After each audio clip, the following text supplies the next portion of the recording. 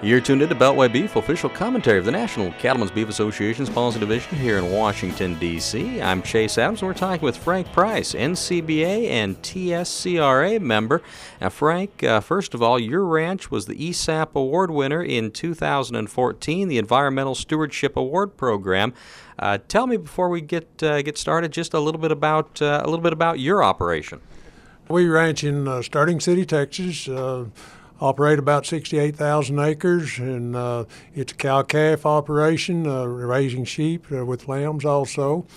We work with an intensive grazing program, utilizing a lot of the resources from NRCS through EQIP and whatnot, and really enjoy working with the different entities, I'm going to say, the NRCS, the Extension Service, and they've really had a huge effect on our operations. And tell me, as part of the Environmental Stewardship Award Program, tell me what are some of the parts of your ranch that you really got to highlight, and some of the things that really set you apart that year. I know there's some great operators every year from every region, but you guys were the top in 2014. Can you tell me a little about some of the things that made your ranch stand out? Well, I'm still amazed that we were selected. There's so many really good producers out there. I could list a number that I consider a whole lot better than I am.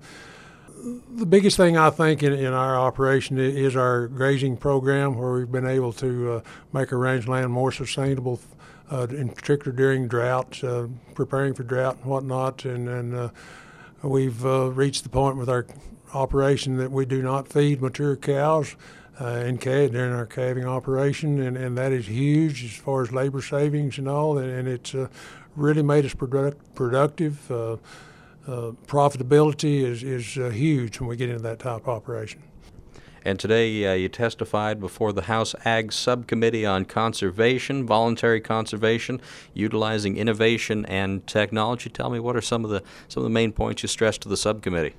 The biggest one was that voluntary conservation is huge. We can't let the government tell us what we've got to do as far as our conservation measures go, but through working through NRCS and the USDA on the different programs that are available, we can choose what works best for us and our operation, and every operation is different. Thus, we've got to be able to choose. And we talked a little about the EQIP program, and in West Texas, drought and wildfire are certainly some of the issues that you face. Tell a little about how the EQIP cost share program has worked for your operation. In 2011, 2012, we had a drought that was second to none in my book. Wildfires took basically a quarter of our ranch. We lost miles and miles of fencing. EQIP came to the front for us, and on their interior fences, they were able to provide funding to rebuild a lot of those fences, and we were able to move some of those fences around so that they fit our grazing programs better. So I guess you could say it was an opportunity, all these fires, whereas we really are advocates of controlled burning and whatnot, but we'd like to do them under our terms rather than wildfire terms. One of the things that you talked to the committee about that really stuck out was the concept that conservation and also economic viability, those two don't run at odds. That's correct. With our grazing program, more intensive, not having to feed our livestock, we have cost savings, less labor, fuel, feed. It's really when we can improve the rangeland and increase the sustainability of those rangelands while we're making our operation more profitable, it's a win-win deal. One of the highlights at the hearing today was talking about, again, on this cooperative principle, the cooperation between ranchers, landowners, and the government agencies like the NRCS that you've mentioned.